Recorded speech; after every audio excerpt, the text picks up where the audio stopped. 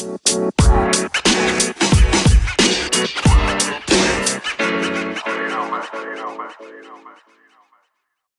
everybody, and welcome back to the Top 4 Tiers podcast, episode 3. We've got lots to talk about today as we have been a little bit delayed in getting this episode recorded, so plenty of stuff to talk about. I'm joined by Charlie and Robbie today, lads. Hello. What? Oh. And hello, Robbie. Nice introduction, mate. Yeah, my voice is going joking. But yeah, today loads and loads to talk about, plenty of transfer news, a little bit of just football news in general as well.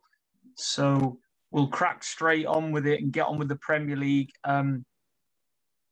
Boys, I'm going to start with a couple of done deals.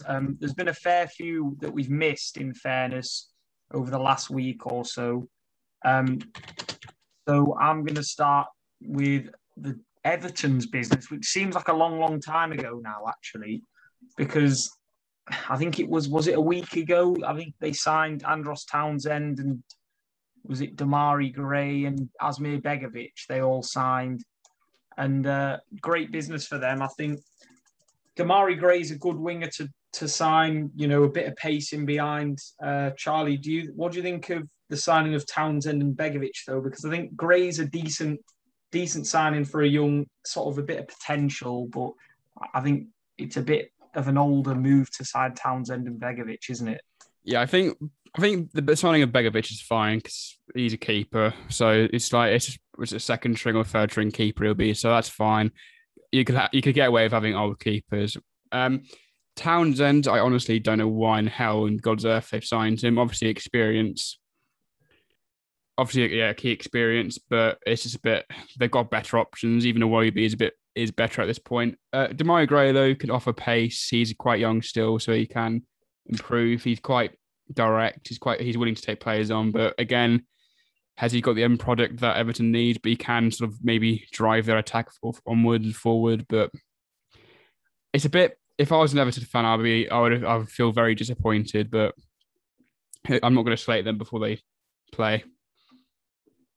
I think Rafa. It's typical Rafa signings, really, isn't it? Townsend and Begovic. I think Ray went over to Bayer Leverkusen, and it obviously mustn't have worked. He must have been homesick or something, which you don't blame him in the times that he was living probably over in Germany and probably felt fairly isolated and alone. But I think they're proper Rafa signings. Begovic is one of them.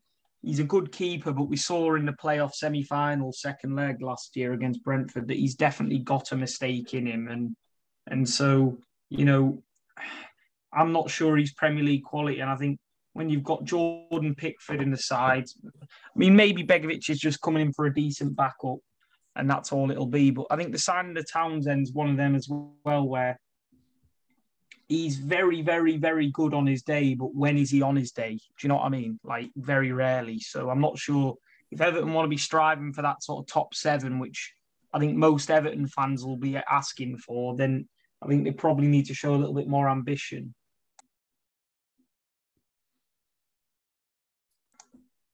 Another transfer then we'll just talk about quickly is Brentford. They're another side that have been busy in the last sort of 7 days or so. Christopher Ajer signed from Celtic, and Frank Onyeka, who, I'll be honest, I don't think many people know too much about. He joined from Midtjylland. Decent signings, I think. Ajer has been a big fish in a small pond for a long time at Celtic, and I think the move has been inevitable, really, hasn't it, Charlie? Yeah, I think Onyeka, obviously, Brentford's recruitment is very solid, so I think I do trust their signings. I think Onyeka is going to be a good young midfielder for them. I think he's a box-to-box midfielder, so he could offer that sort of midfield alongside Josh Silva maybe.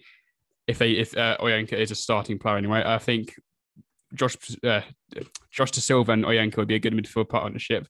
Two quite box-to-box midfielders, and then obviously you got Ajer from Celtic, who's obviously a quite experienced defender and has got a very good winning mentality other than this season. But Celtic have dominated the Scottish League, so he is used to winning, and I think Brentford would need that in their defence because their defence did need shoring up. I think Pinnock's a good defender. I think Pontus Jansson's a good defender, but maybe not quite for the Premier League. So I think signing Aja, whoever, is a good signing.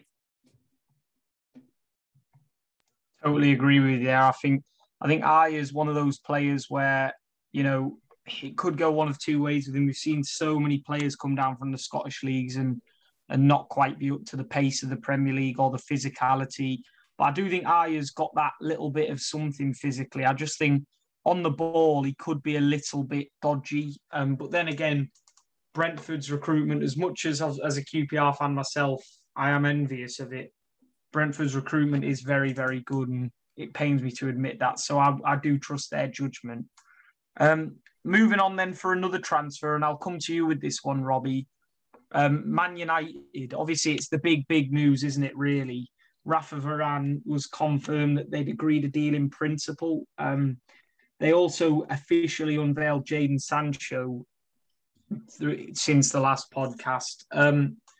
What do you think about that, really? Because Varane, I mean, their defence does look imperious at the moment, especially adding a World Cup Champions League winner in Varane to it. I mean, I think they are still lacking, a solid right back, as Charlie Austin said. But I mean, I think they got depth now at centre back, which I think they've been not necessarily lacking, but in terms of like quality and depth, they've now got that. I think Bailly's probably one of the better like backup players, along with Lindelof now probably, and then Varane's obviously won pretty much everything there is to win in terms of competitions they've played in. So I think he'll be a good addition just for that alone, because obviously United. But can Varane do it on a cold night in? Well, I say Stoke, but can he do it on a cold night in? I think in Burnley. I think Varane, he is a good defender, but I watched a couple of Real Madrid games last season, and then obviously watched him play for France in the Euros. And against Liverpool, I thought he looked fairly suspect. And against Man City as well, he was... To be fair, though, you look at the Real Madrid team as a whole, even Ramos, who's been probably one of the best defenders in the world, looked shaky. So I think it was just more of a all-round team thing that was Varane individually. Yeah, that is true, to be fair. It was a bit of a poor year for Real Madrid standards last year, in fairness. So, just while we're on the topic of Man United, though, I do want to bring one thing up, which smugly, I shall say, they did play a friendly against... I mean, when you come up against the best team in the world in a friendly, a 4-2 defeat isn't too bad, but, QPR beating them 4-2 at Loftus Road. That says a big thing to me, and the thing it says to me is really they still haven't got the squad depth to really compete. I mean, the team they played, it was nowhere near first choice, but really a lot of those players will be called upon this year as backups, especially if they want to compete in other trophies. And I just think, QPR and QPR absolutely took them apart and made them look like really poor players. And that's one worry I have for Man United. I think that's a bit unfair. I don't think it's too much, because didn't Accrington beat like Marseille a couple of years ago, and there's clearly, they're clearly nowhere near as good as them. I think pre-seasons, you can't really judge the team. I think from a QPR perspective, it's obviously a big positive, but I wouldn't be too concerned about it if I was a United fan. I think this is United's first pre-season game, wasn't it?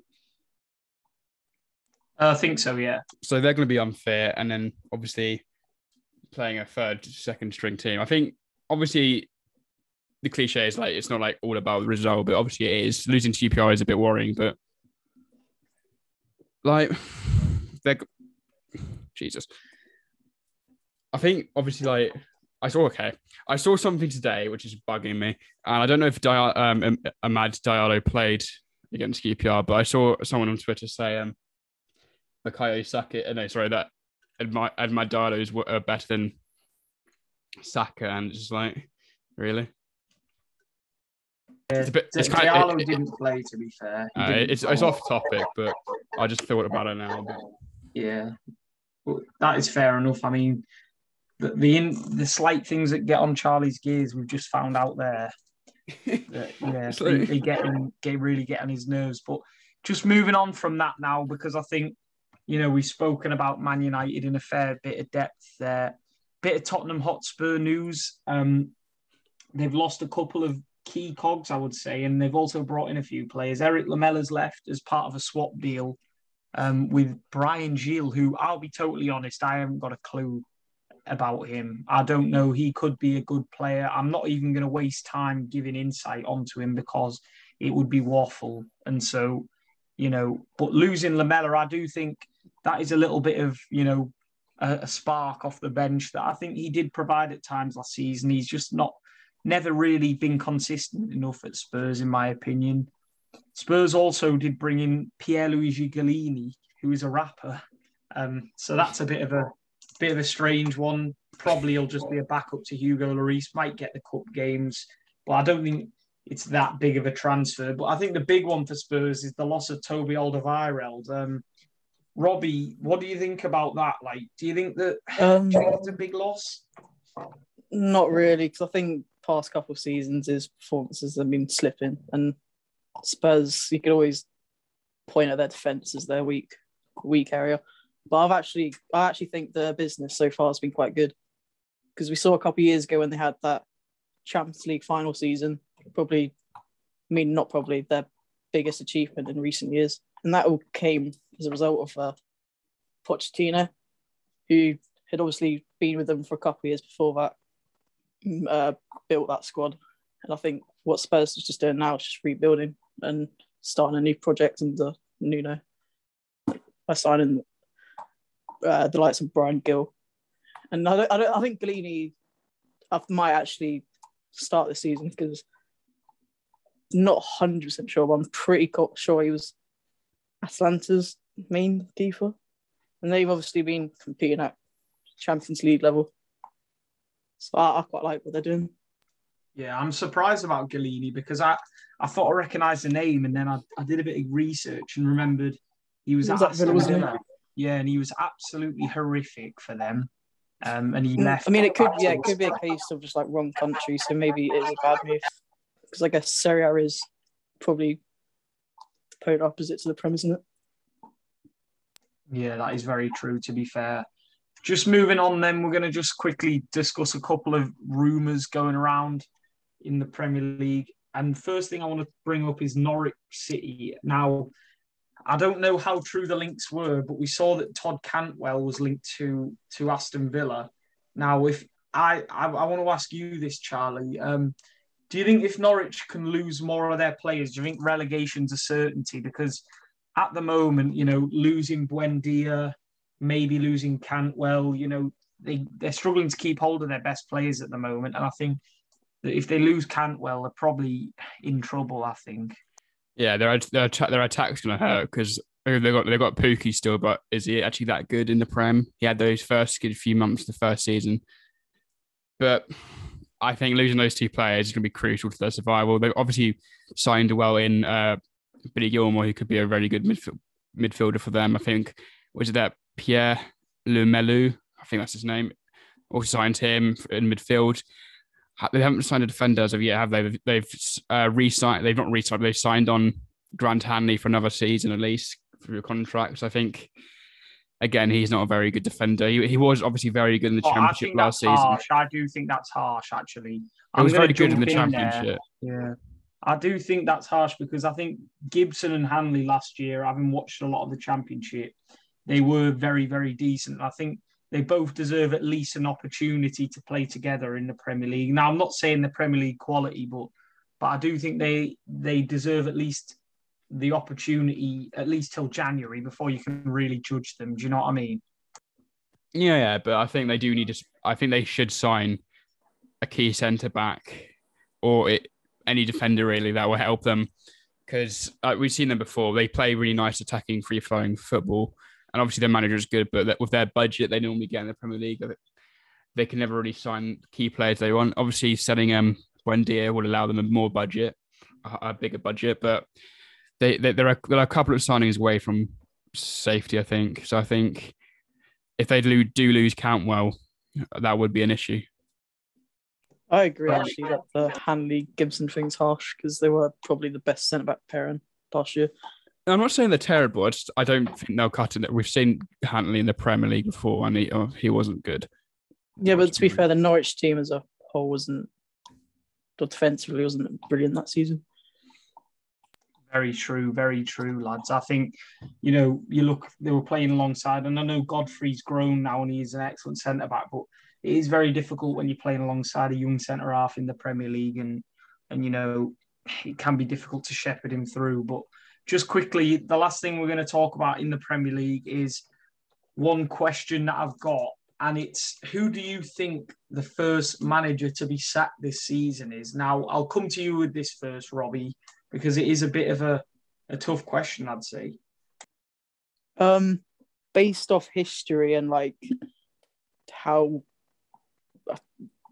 the inexperience the manager has, I'd probably have to say Xisco or Muniz at Watford, because they're quite well known for sacking managers, for little to no reason.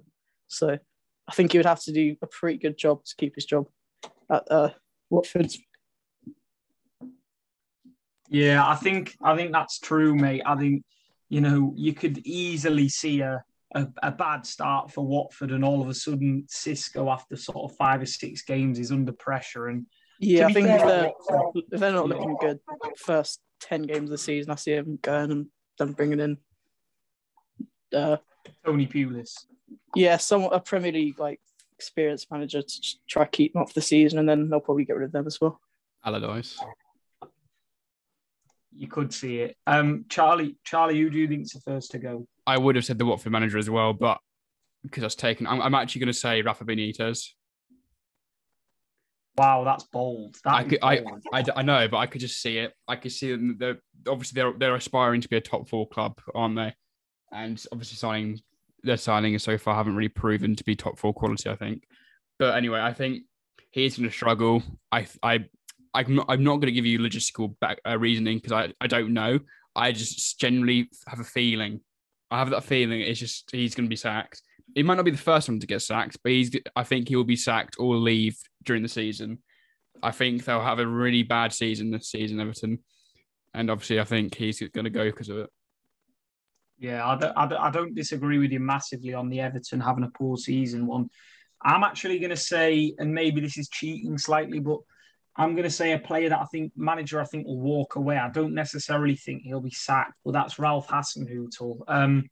I think Southampton have really lacked ambition so far this summer window, and the news that Danny Ings wants to leave the club, that can't settle any Saints fans' nerves. And no offence to them, but they're not really known for being a fortress at St Mary's. And I think if you look at their quality of squad, they need to make that place a fortress in order to stay in the division. And I can just see Hasenhüttl probably leaving to get maybe a better European job, or even if it was a better Premier League job, then I would have got it wrong. But I can just see it happening and yeah, that's my thoughts on that one. So moving on then, we'll move on now to the second tier, which is obviously the Championship. And I'll start by speaking about my team, QPR, who signed Stefan Johansson. Now, I want to get a non-biased perspective on this. So if one of you two want to jump in and give your thoughts on that transfer,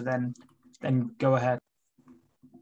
I can't claim to have seen much of him at QPR last year. I just know that based off what I've heard said, he was, decent. But I think from his time at Fulham, he's a proven good Championship player. He's obviously got promoted once or twice. I think he's gone up twice. Yeah. And with QPR obviously having aspirations of top 4 finish, he'd probably be one of the better players to get. Even if he wasn't on his top game, just have him in the squad could be quite useful. But I think regardless, he'll probably be a good player.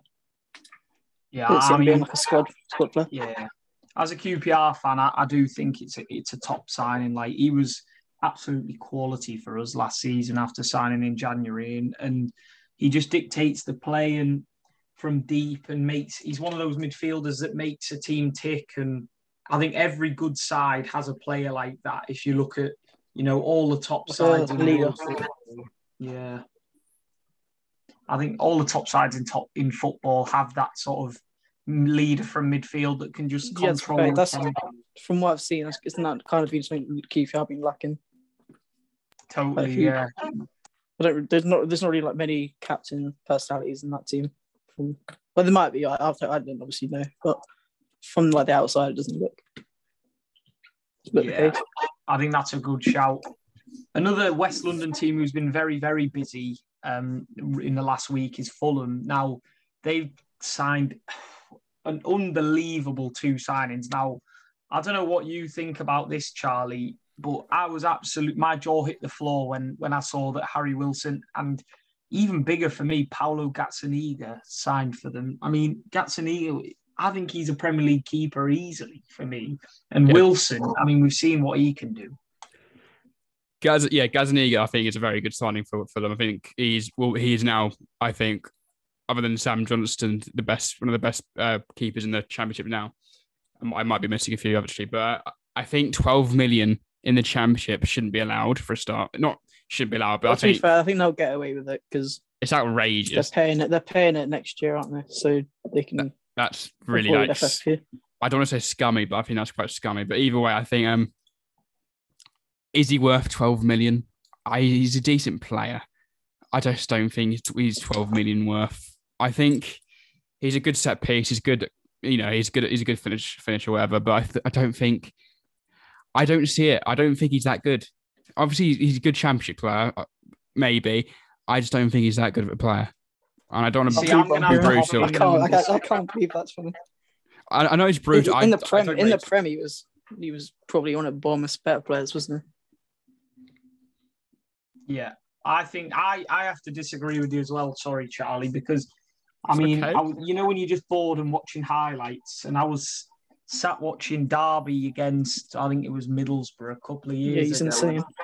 And mate, for Derby, he was absolutely a cheat code. And for Derby, he was good, but I don't think he's recreated that. He was really good for Cardiff this year. He went very under the radar, I think, just because. He had like a slow starter. I think then towards the end, he was like starting to. I think against Millwall, we scored a hat trick, and every single goal was like a pretty impressive one from range or free kicks or whatever. Maybe I am being harsh, but I just don't like seeing Championship clubs signing people for 12 million. I just think it's unfair. You know what I mean? It's a massive I think they've done well to be honest.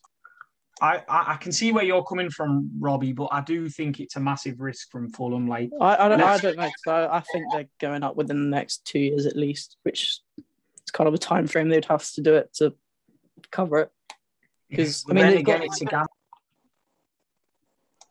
It is a gamble, though, isn't it? Because you've got to think to yourself, like the Championship is not cut and dry as a league.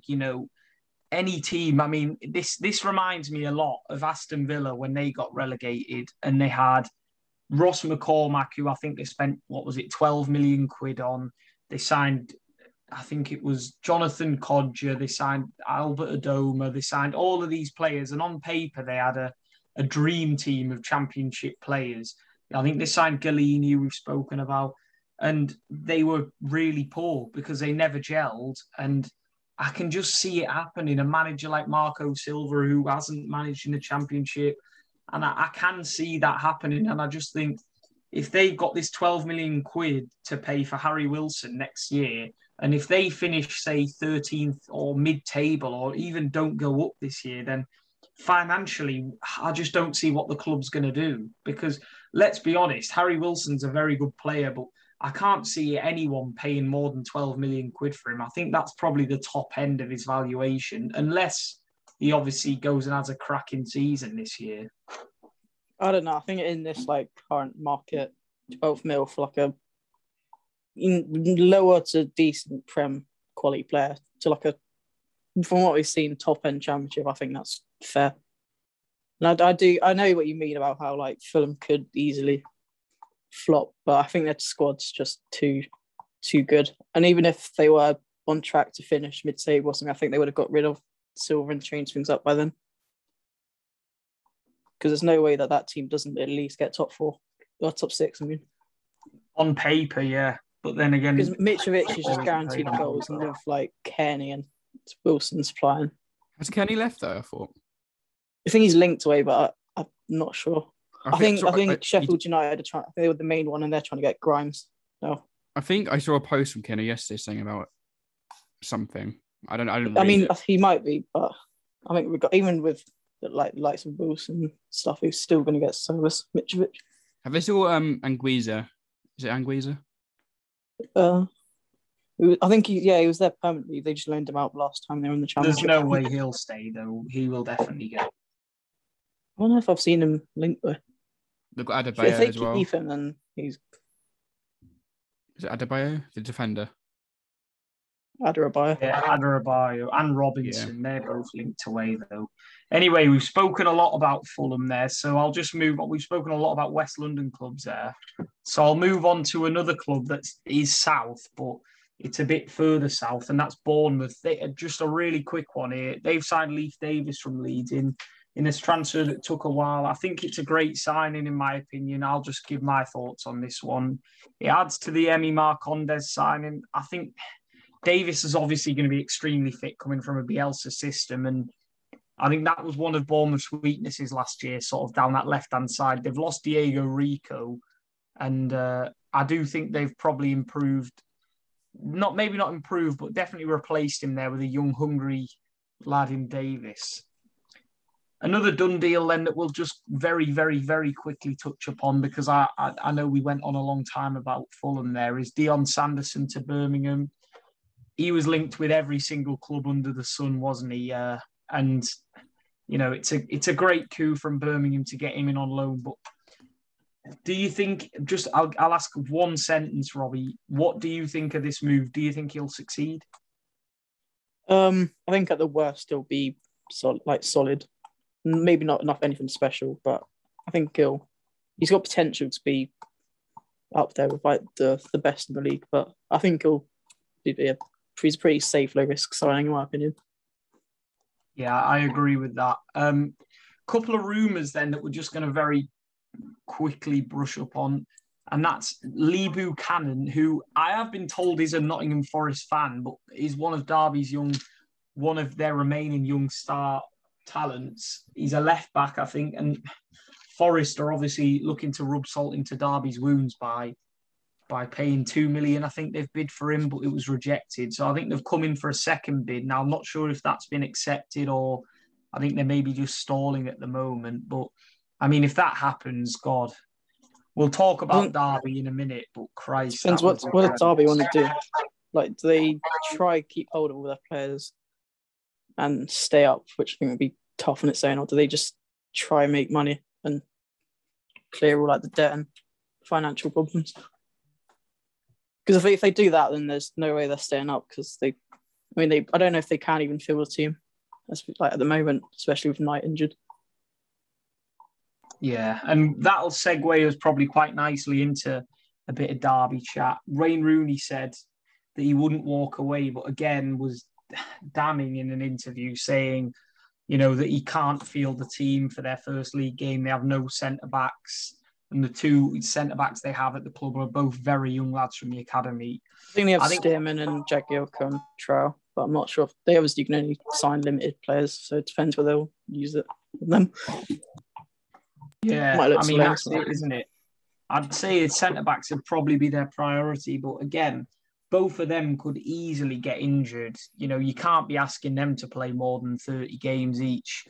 I just think it's got relegation written all over it for Derby, and I don't want to see them go down. But I think they need to be fair, to go forward.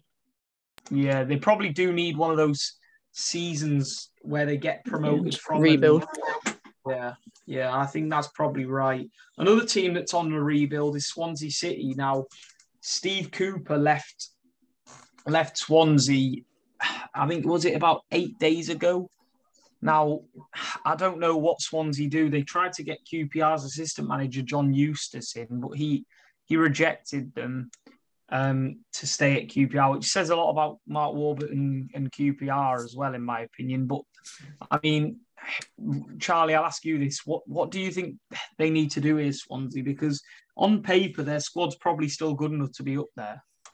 They're heavily linked with MK Dons manager, Russell Martin, and I think that'll be a very good appointment. He's a young, ambitious manager, and I think he's done really well with MK Dons. He plays really nice possession-based football, free-flowing, maybe a bit too much possession, but I think he's a very young, good manager. I think if Swansea get him, I think that'll be a really smart coup, and I think it'll be a massive loss for MK Dons because Swansea are, as last season, they're on the cusp of the Premier League, and they could do the same now if they have a good manager. I think losing Steve Cooper obviously is a big loss, but I think if they replace him with Russell Martin, I think they've replaced well. Yeah, but then again, though, I've seen a lot of people sort of slating Steve Cooper, and a lot of Swansea fans sort of saying that it's dinosaur football and that it's terrible football, and so I don't even know if the Norwich fans are that missing Steve Cooper that much. But you know what? I think for Norwich, for me, I've also seen John Terry and Jody Morris linked. And obviously Terry left the Aston Villa job, the assistant job, probably in a hope that he'll get the Swansea job. I think Swansea will probably be lower mid-table this year. I think the likes of Matt Grimes has been linked away, and I think he will go because he's a very good player. And they've got a lot of quality players, and I could see Swansea losing a fair amount of them, to be fair. Just another thing then to talk about in the Championship. Blackburn Rovers, they're another side that have been very inactive in the transfer market. I don't even think they've signed a single player yet. What's going on there? Do you have any sort of opinions on that, lads? I think Blackburn, if they do lose Armstrong, then they'll all need to do signings, make signings. They have been linked to Ronan Curtis, but for Blackburn's sake, I hope they don't get him because he's not championship standard. But I think, yeah, they can't lose Armstrong if they're going to have a quiet window. I think they could challenge for promotion or at least top 6 next season if they make the right signings. But I think they do need to get on with it. Is Guy Mowbray still there? What's the referee, isn't it? Tony Mowbray. Guy Mowbray. Yeah, sorry, yeah, my bad. My bad. Commentator, my bad. I think, is Bradley Dack back or is he out injured for another year again? I think he's coming back towards like January or something. But then I heard he got injured again, didn't he? He did. He came back from a long injury, and then he played like a couple of games. Then he picked up another really long term one. Well, if they could get him going, then they could be in for a good season. It depends if Armstrong stays and if they keep their good players. I think they signed in January. They signed Harry Pickering from Crewe, and I know he's a very good player, good left back, good young left back. So they have got the players, but their window needs to step up a bit. And I think they do need to sign players, and if they don't, they're a bit in the mud. I think they'll probably keep Armstrong just because their valuations, they're overpriced now a bit. Because I think Newcastle have 40% sell on fee. So obviously, if they sell him for 20 mil, they're only going to get half of that. Yeah, I would agree with that, to be fair. I think it's probably one of those where they've got to sell to sign, but I do think they need to get a few players in because I think Mowbray could be one that gets sacked. You know, we spoke about the first manager sacked from that league, from the Premier League, and I think Mowbray could be up there in the Championship stakes if they start poorly. That's just my take on that. I reckon Ben Brereton there could have a good season. Ben Brereton Diaz. You got to obviously see his full name now. Yeah. Have you seen? He had 20,000 followers on Instagram, and after the Copa America, he's on $1 million now. Yeah, it's absolutely crazy, isn't it? Really, but On that note, we'll move on to from Chile to League One, which is probably Chile, but in a different way, which is a horrendous pun by me. Apologies. But what we're going to quickly discuss is couple of things. We'll start with something else, actually, because there's loads of done deals and that might take a little while. So we'll probably finish League One with that. And I'm just going to ask a quick question to start the League One segue. And that's, I want to know, guys, obviously kits have been released. Probably most kits are out now. I want to know, what's your favourite and least favourite kit in League One? Charlton's, I think it's their away or third kit. The black and gold one is gorgeous. It's gorgeous. It's probably the best kit I've seen in the EFL for a while. I like Porter's one is a bit average. It's not good. It's not bad.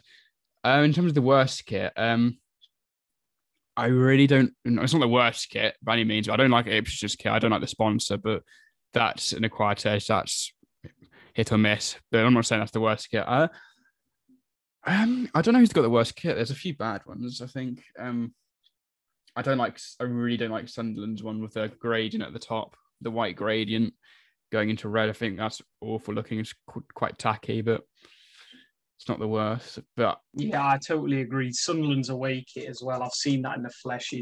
That's my least favourite. Is Sunderland's away I quite kit. like that. I don't know. It's the SpongeBob SquarePants kit, in my opinion.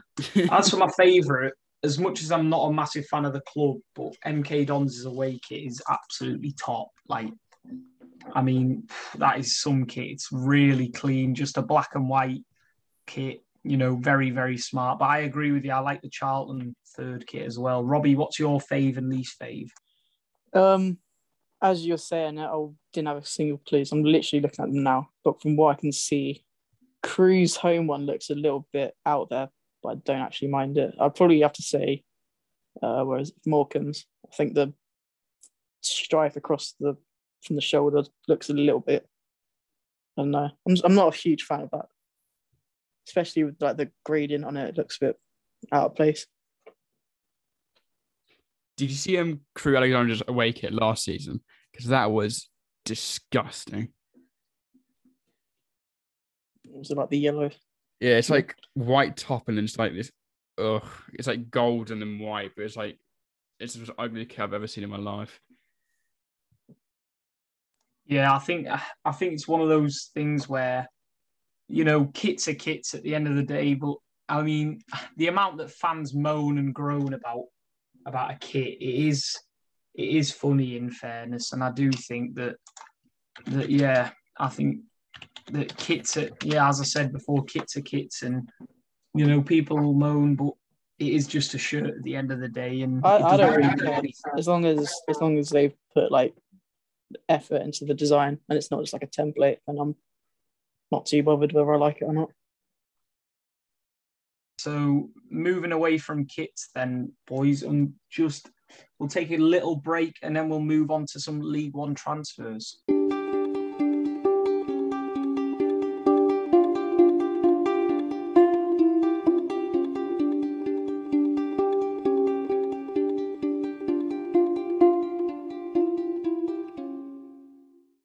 Okay, guys, so we're back from our little, say 5-second break, or maybe, it'll be 5 seconds for you. Interval. And yeah, a little interval. That's the word I was looking for. But we're going to try a new segment out now because there's been so many done deals in League One that we thought we can't talk about every single one in as much detail as we'd want. So what we're going to do is we're going to rate each transfer out of 10 and give a quick sort of very, very short, brief reason why we think that rating sort of is justified personally for us. So I'll start with you, Charlie, because it's one that happened a while ago, but he has hit a bit of form, and it's Ghassan Ademi, who signed for Portsmouth. Was it on loan from Norwich? What's your ranking on that one? He is the Moroccan Kane. That's all you need to know. 10 out of 10. Well, that's very bold, but I'll take your word for it. Okay, then moving on. That's very brief, but Robbie, I'll give you this next one, and it's actually a double transfer, and it's Connor Chaplin and George Edmondson signing for Ipswich. I mean, Ipswich, they literally are signing a full new team. Genuinely, they're playing FIFA career mode at the moment, aren't they, Rob? Yeah, we'll talk about doing was it starting 11 pace, but we'd have to add a bench to it, wouldn't we? Because there's just too many. It's But I think mental. those signings individually, I think Connor Chaplin,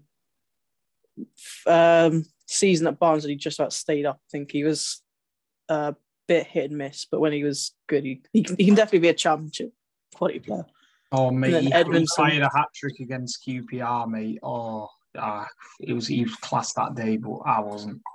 And then Edmondson, don't really know how he got on at Derby. I just know that he played a fair amount. So I guess, a championship, a player that's recently played in the championships, I mean, I guess always a decent signing, especially him being quite young. Yeah, I agree with that. Are you going to give us a ranking on both? Chaplin for League One, I'd probably give him an 8 or a 9.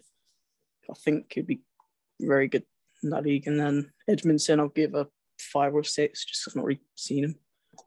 Yeah, I'd probably say maybe a 6 for Edmondson. But another one, I'll answer this one. It's a triple transfer. Lincoln City sign Josh Griffiths on loan from, I think, is it West Bromwich Albion, I think.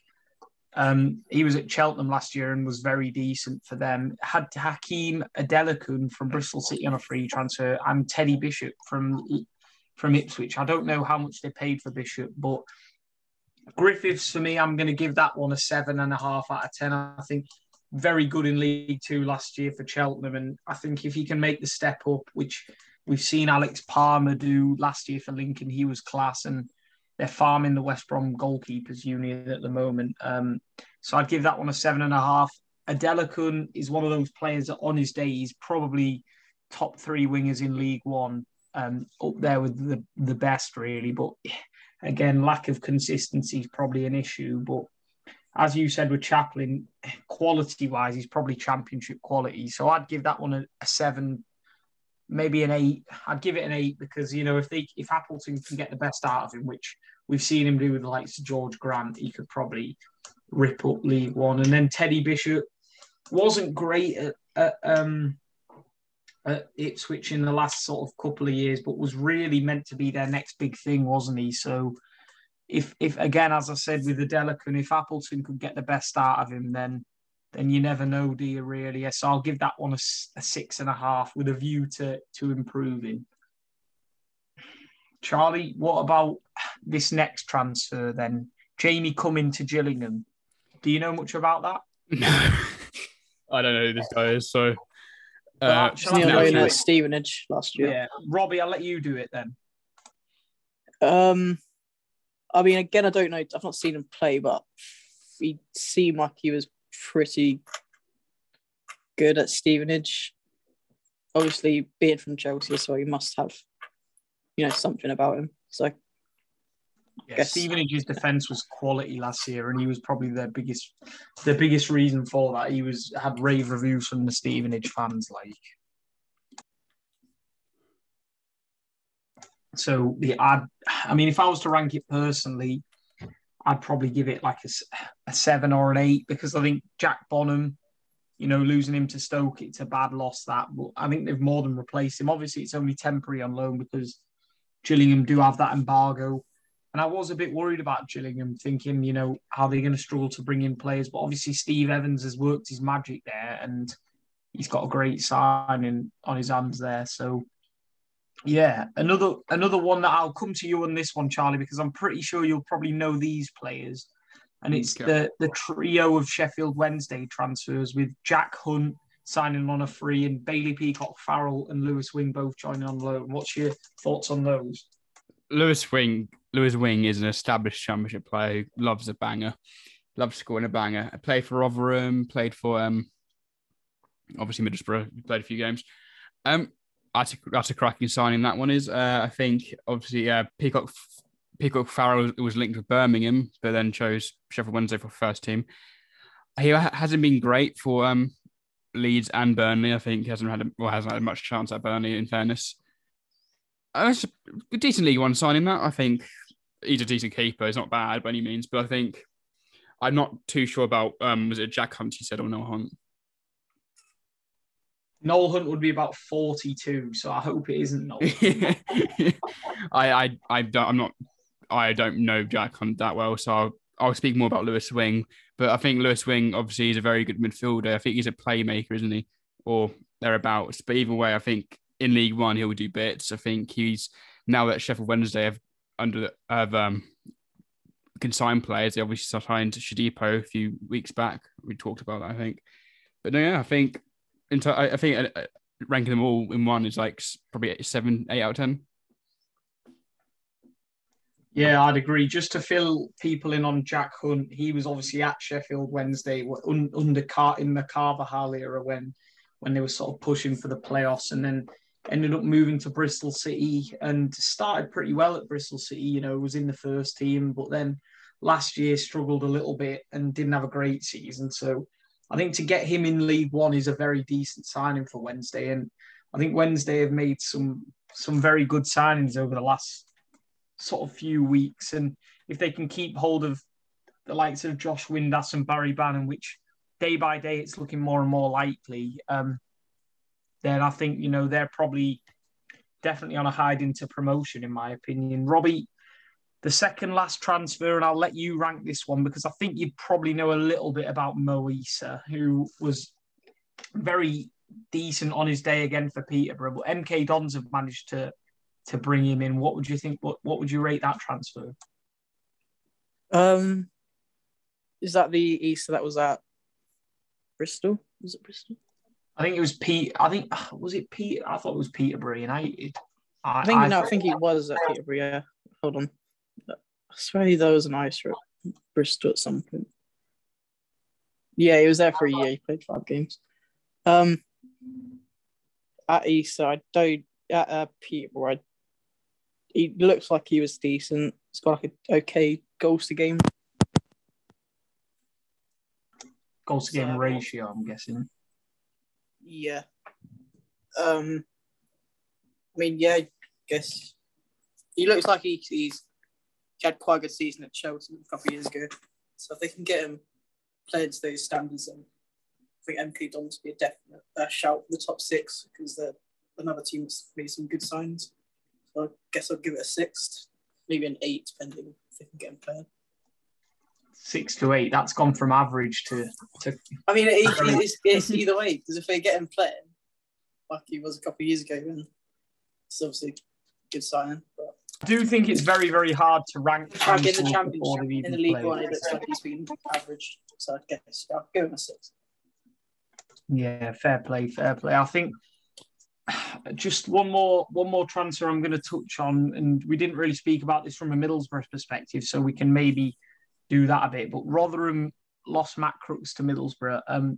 He was linked with Ipswich for ages, and he's one of the players that Ipswich actually didn't sign, which they were linked to, which, you know, is a bit strange, I guess, considering how ambitious they've been. But are you worried about Rotherham next season, lads? Because I am a little bit. I think Paul Warne's a decent manager for League One, and he has proven to get teams out of League One. I think, has he done it twice? I think. So, you know, obviously he's got a track record for it, but I just think you look at that squad now and, I mean, it is looking a little bit shaky. I think... And they sell Smith as well. He was like the main forward. They're always there or thereabouts. I think they'll be up there. I think they'll finish playoffs, in fairness, but miss out on playoffs. But I think, yeah, as you said, Warner's a very good manager. He knows the division, but I don't see them challenging. Yeah, I don't see them challenging for automatics, but I think they'll get playoffs, and I don't think they'll go up through playoffs, but I think they'll get playoffs or maybe 7th or 8th. But losing Crooks is massive, and Crooks. But they've still got Freddie Ladapo, who's obviously a very good striker at League One level, and they've still got some good players there and thereabouts. Yeah, I'd agree with you. I do think they've got some decent players. They kept Michael Smith. Yeah, and I thought got rid of him. That's all right. To be fair, I think he will probably maybe move on in the summer or in January if he scores goals and starts fairly decently in League One. But yeah, I agree with you. I'd just say Rotherham probably just need maybe a couple more signs because obviously they lost on a Sunday as well to Preston, which which was a loss, but they'll probably be up there. I think it's maybe a bit reactionary to say that they won't do very well, but that's it for League One. There was a lot to get through. There are a lot of transfers, a lot of sort of, I guess, news in there as well. So we'll move on now to the final division in the top four tiers, which is League Two. So League Two then, we'll start this time with, I guess, probably the big news in the whole of sort of the EFL, in my opinion, and that was League Two's top scorer last season. And it's not massively on League Two, but I want to sort of have a bit of a longer discussion on this. And Paul Mullin joined Wrexham, which I think he was on a reported $9,000 a week or something ridiculous. Like, I mean, and the question I want to ask really is, do you think that money in non-league is bad for the game, or do you think things like that is good for the game? I think Wrexham have always been pushing along for promotion, but never seems to do it. So obviously they want to do it, but the way they're doing it is kind of cheating. Not cheating. There's a fine line between cheating and just overspending, whatever. Obviously, they got the Ryan Reynolds owner, which we all know about. But I think it's obviously spending a lot of money can get you in bad places. I know that with Portsmouth, but I think with their owners, they'll be safe in safe hands. I think there should be harsher rules for teams overspending like massively. No non-league player should be on 10K a week, no matter how good they are. But money talks. So I thought Paul Mullin was like heavily linked with Charlton, so we all thought he was going Charlton, and then suddenly he's joined Wrexham and was like, sorry, what? But money talks. It's a bit scummy, but it's such an American thing to do, though, isn't it? Like, yeah, I'm not trying to stereotype, but American owner comes into the football, and he's probably just gone. I'm not going to put on a Ryan Reynolds accent, but let's just go and sign the best player in League Two last year. And the first thing they're going to look at is goals, because let's be honest, they're not going to look at crosses per 90 or key passes. They're not that stats driven probably. So they've probably gone, let's buy him. And I just think that, and we'll move on to this just after I've finished, unless you want to say something on it, Robbie, but teams can really struggle financially. And Wrexham is a club that, it's always been up there, and they're probably feeling top of the world at the moment. But all it takes is for them to, even if they get promoted, then they get into FFP rules, which don't apply to the National League. And then all of a sudden they're having to sell players, and financially they're in trouble. And I just think it's a slippery slope. And Robbie, do you want to say anything on that, or are we all right to move on to that next bit? Yeah, I mean, obviously they got the Reynolds money, but don't they also have a sponsorship deal with TikTok as well, which I'd imagine is probably quite a hefty one. Like their shirt sponsor, I think it's TikTok. It is. Yeah, it is. But I mean, if there's one positive, at least Bootlegger would probably be buzzing with that. Yeah, it is going to get tasty.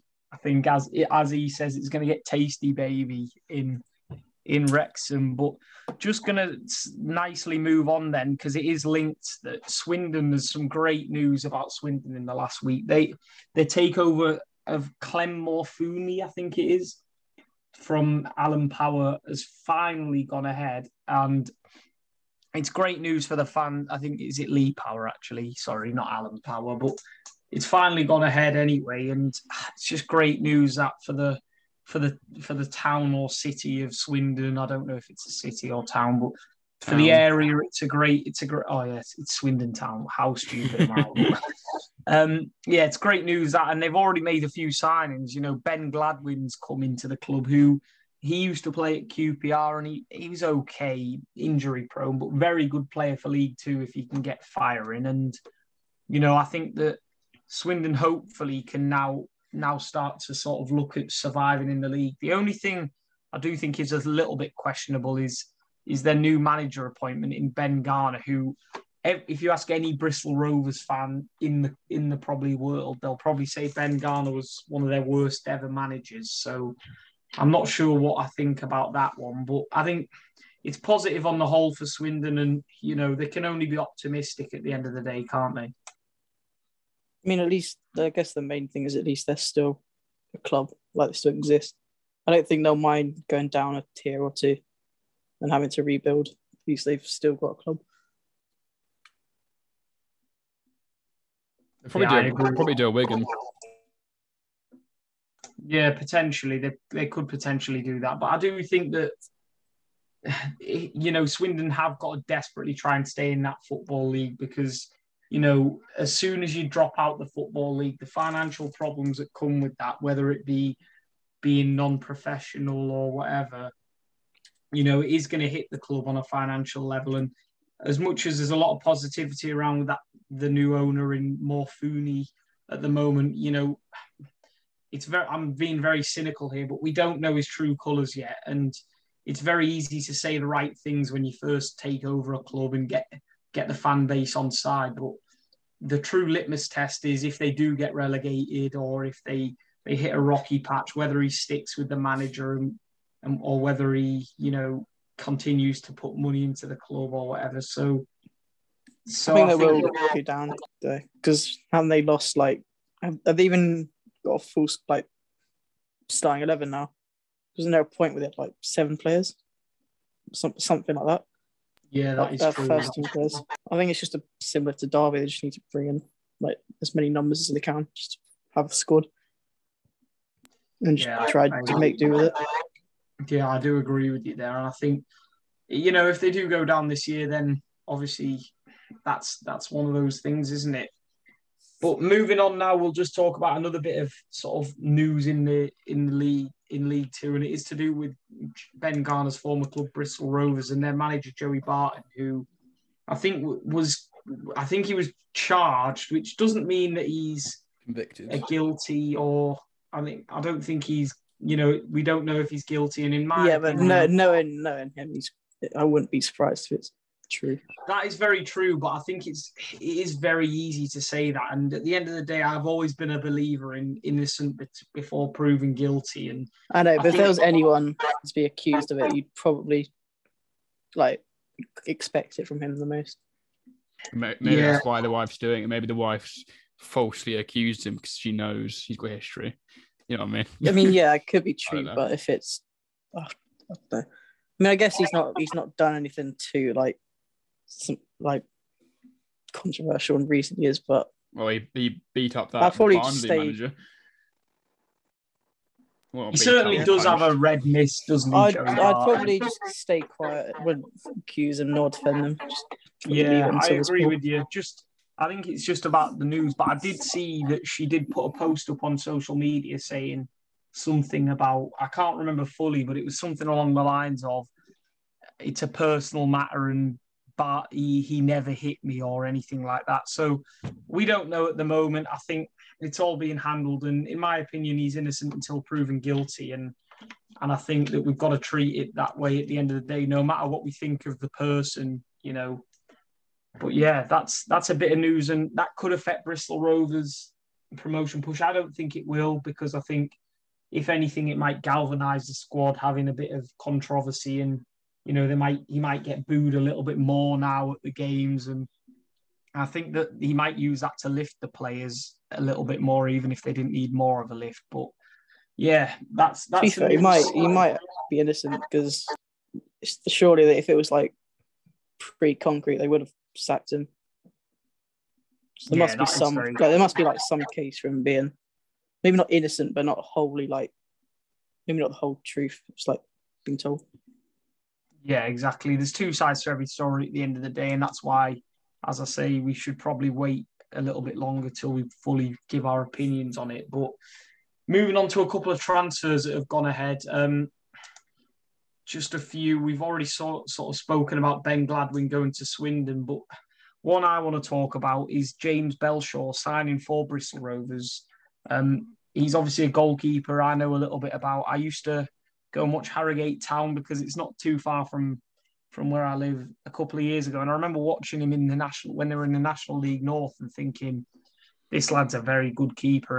And obviously Harrogate got promoted up to the League Two, and last year he was very good for them. And I think that's a great signing for Rovers. They've got a keeper there that, I mean, he's a very good shot stopper, but also commands his area very well and rarely makes a mistake. And that's what you need. You know, if you want a promotion push, you've got to have a man between the sticks that you're going to be able to trust to make the big saves, at the big moments, sort of thing. And I think they'll probably have that in Belshaw because, as I say, if you can replicate what he was like against Harrogate, then they've got a hell of a player there. Who was their last keeper, wasn't it? I think it was old Reading guy, wasn't it? Jackie Yakola. Yeah, Ansi Yakola, yeah. Yeah, I think from his time at Reading, he looked like a talented keeper, but he's a bit error prone.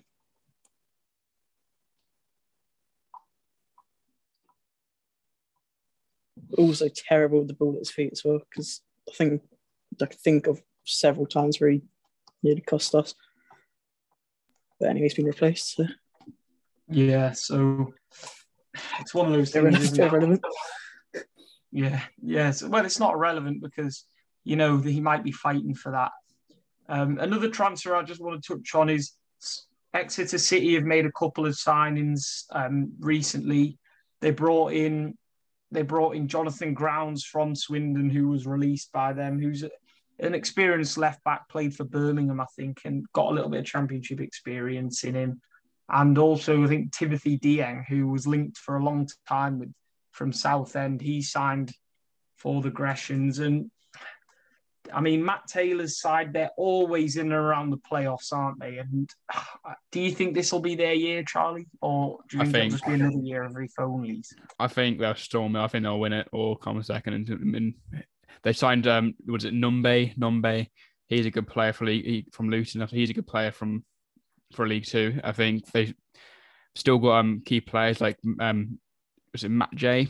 They've still got Randall. They've obviously lost Randall Williams, but they've also got a good right back as well. That's Sunderland want for $1 million, but they've got a very good squad, and I think it's about time. I think decent manager as well. It's about time. I think they'll win the league, and yeah, I think they'll win the league. It's a bold shout, but you know, you've convinced me that they'll probably be up there. I don't think they'll win the league, but because I do think that League Two is very strong, but I think they'll probably be up there, at least in and around it again. And, you know, it is a long away day for any fan and player. And I think that, especially at League Two level, does make a big difference. But yeah, finally, what we're gonna speak about. We're not going to do any fan asked questions today because me being an idiot forgot to ask for them on the Instagram, so we haven't got any for today. But plus, it's been a long enough episode anyway, so you know I don't want to drag it out unnecessarily. But we're just going to ask one question, and I'll come to you with this first, Robbie. Is there a team in League Two that you really are confident about them being bad? Now, I just explain that. That's quite a weird worded question, but what I'm meaning there is more a team that you really think is sort of overhyped, or players are hyped. A lot of fans are hyping them up, and you just think they'll underperform or do poorly. To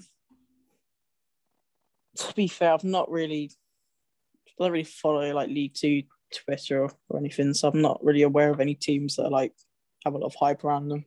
But based off some signings and their squad and expectations, I guess the likes of Colchester and Salford and stuff will be up there in terms of expectation with the caliber of players that they've got. So, and I think based off Colchester last season struggling, if their recruitment doesn't come off this year, I reckon there'll be. Well, their recruitment's been quality. They're basically. I know, that's what I'm saying. If it doesn't come off, if it doesn't work, then I think their fans should be quite disappointed with that, because I would maybe not a top 6 finish based off how poor they were last year, but they'll definitely be expected to be top half.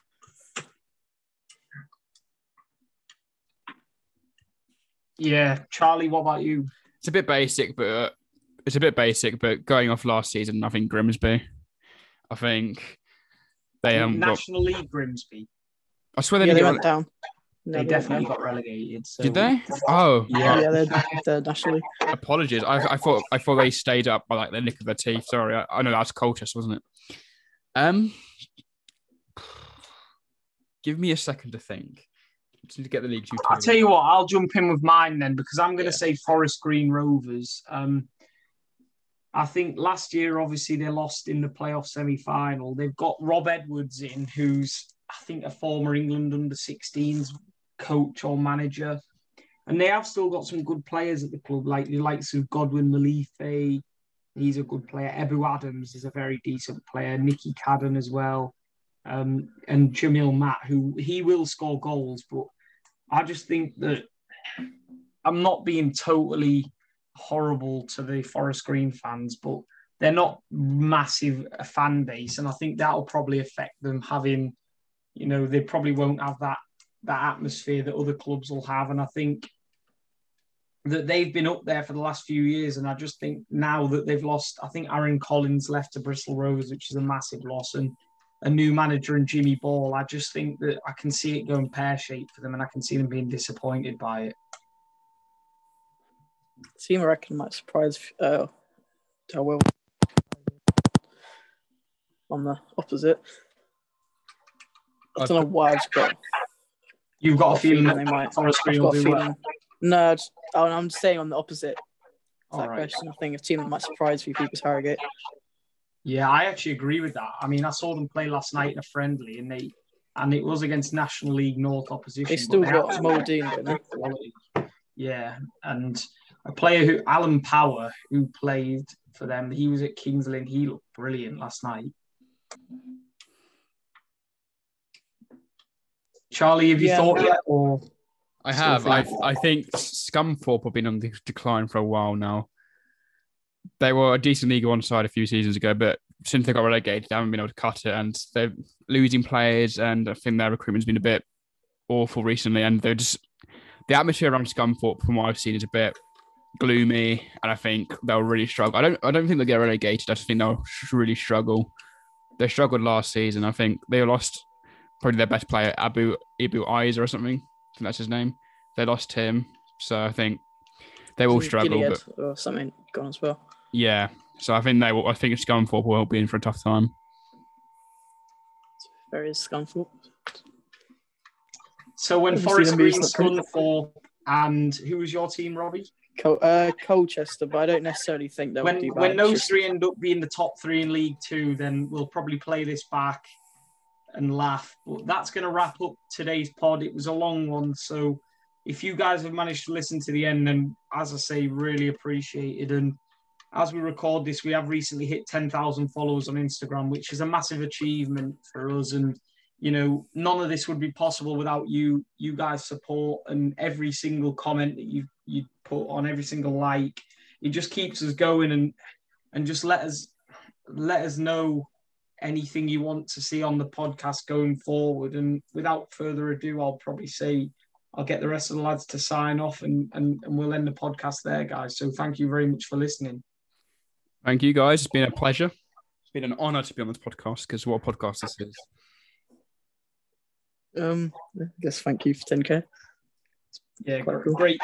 Very appreciative there, Robbie, as usual. But yeah, thanks a lot, guys, for listening.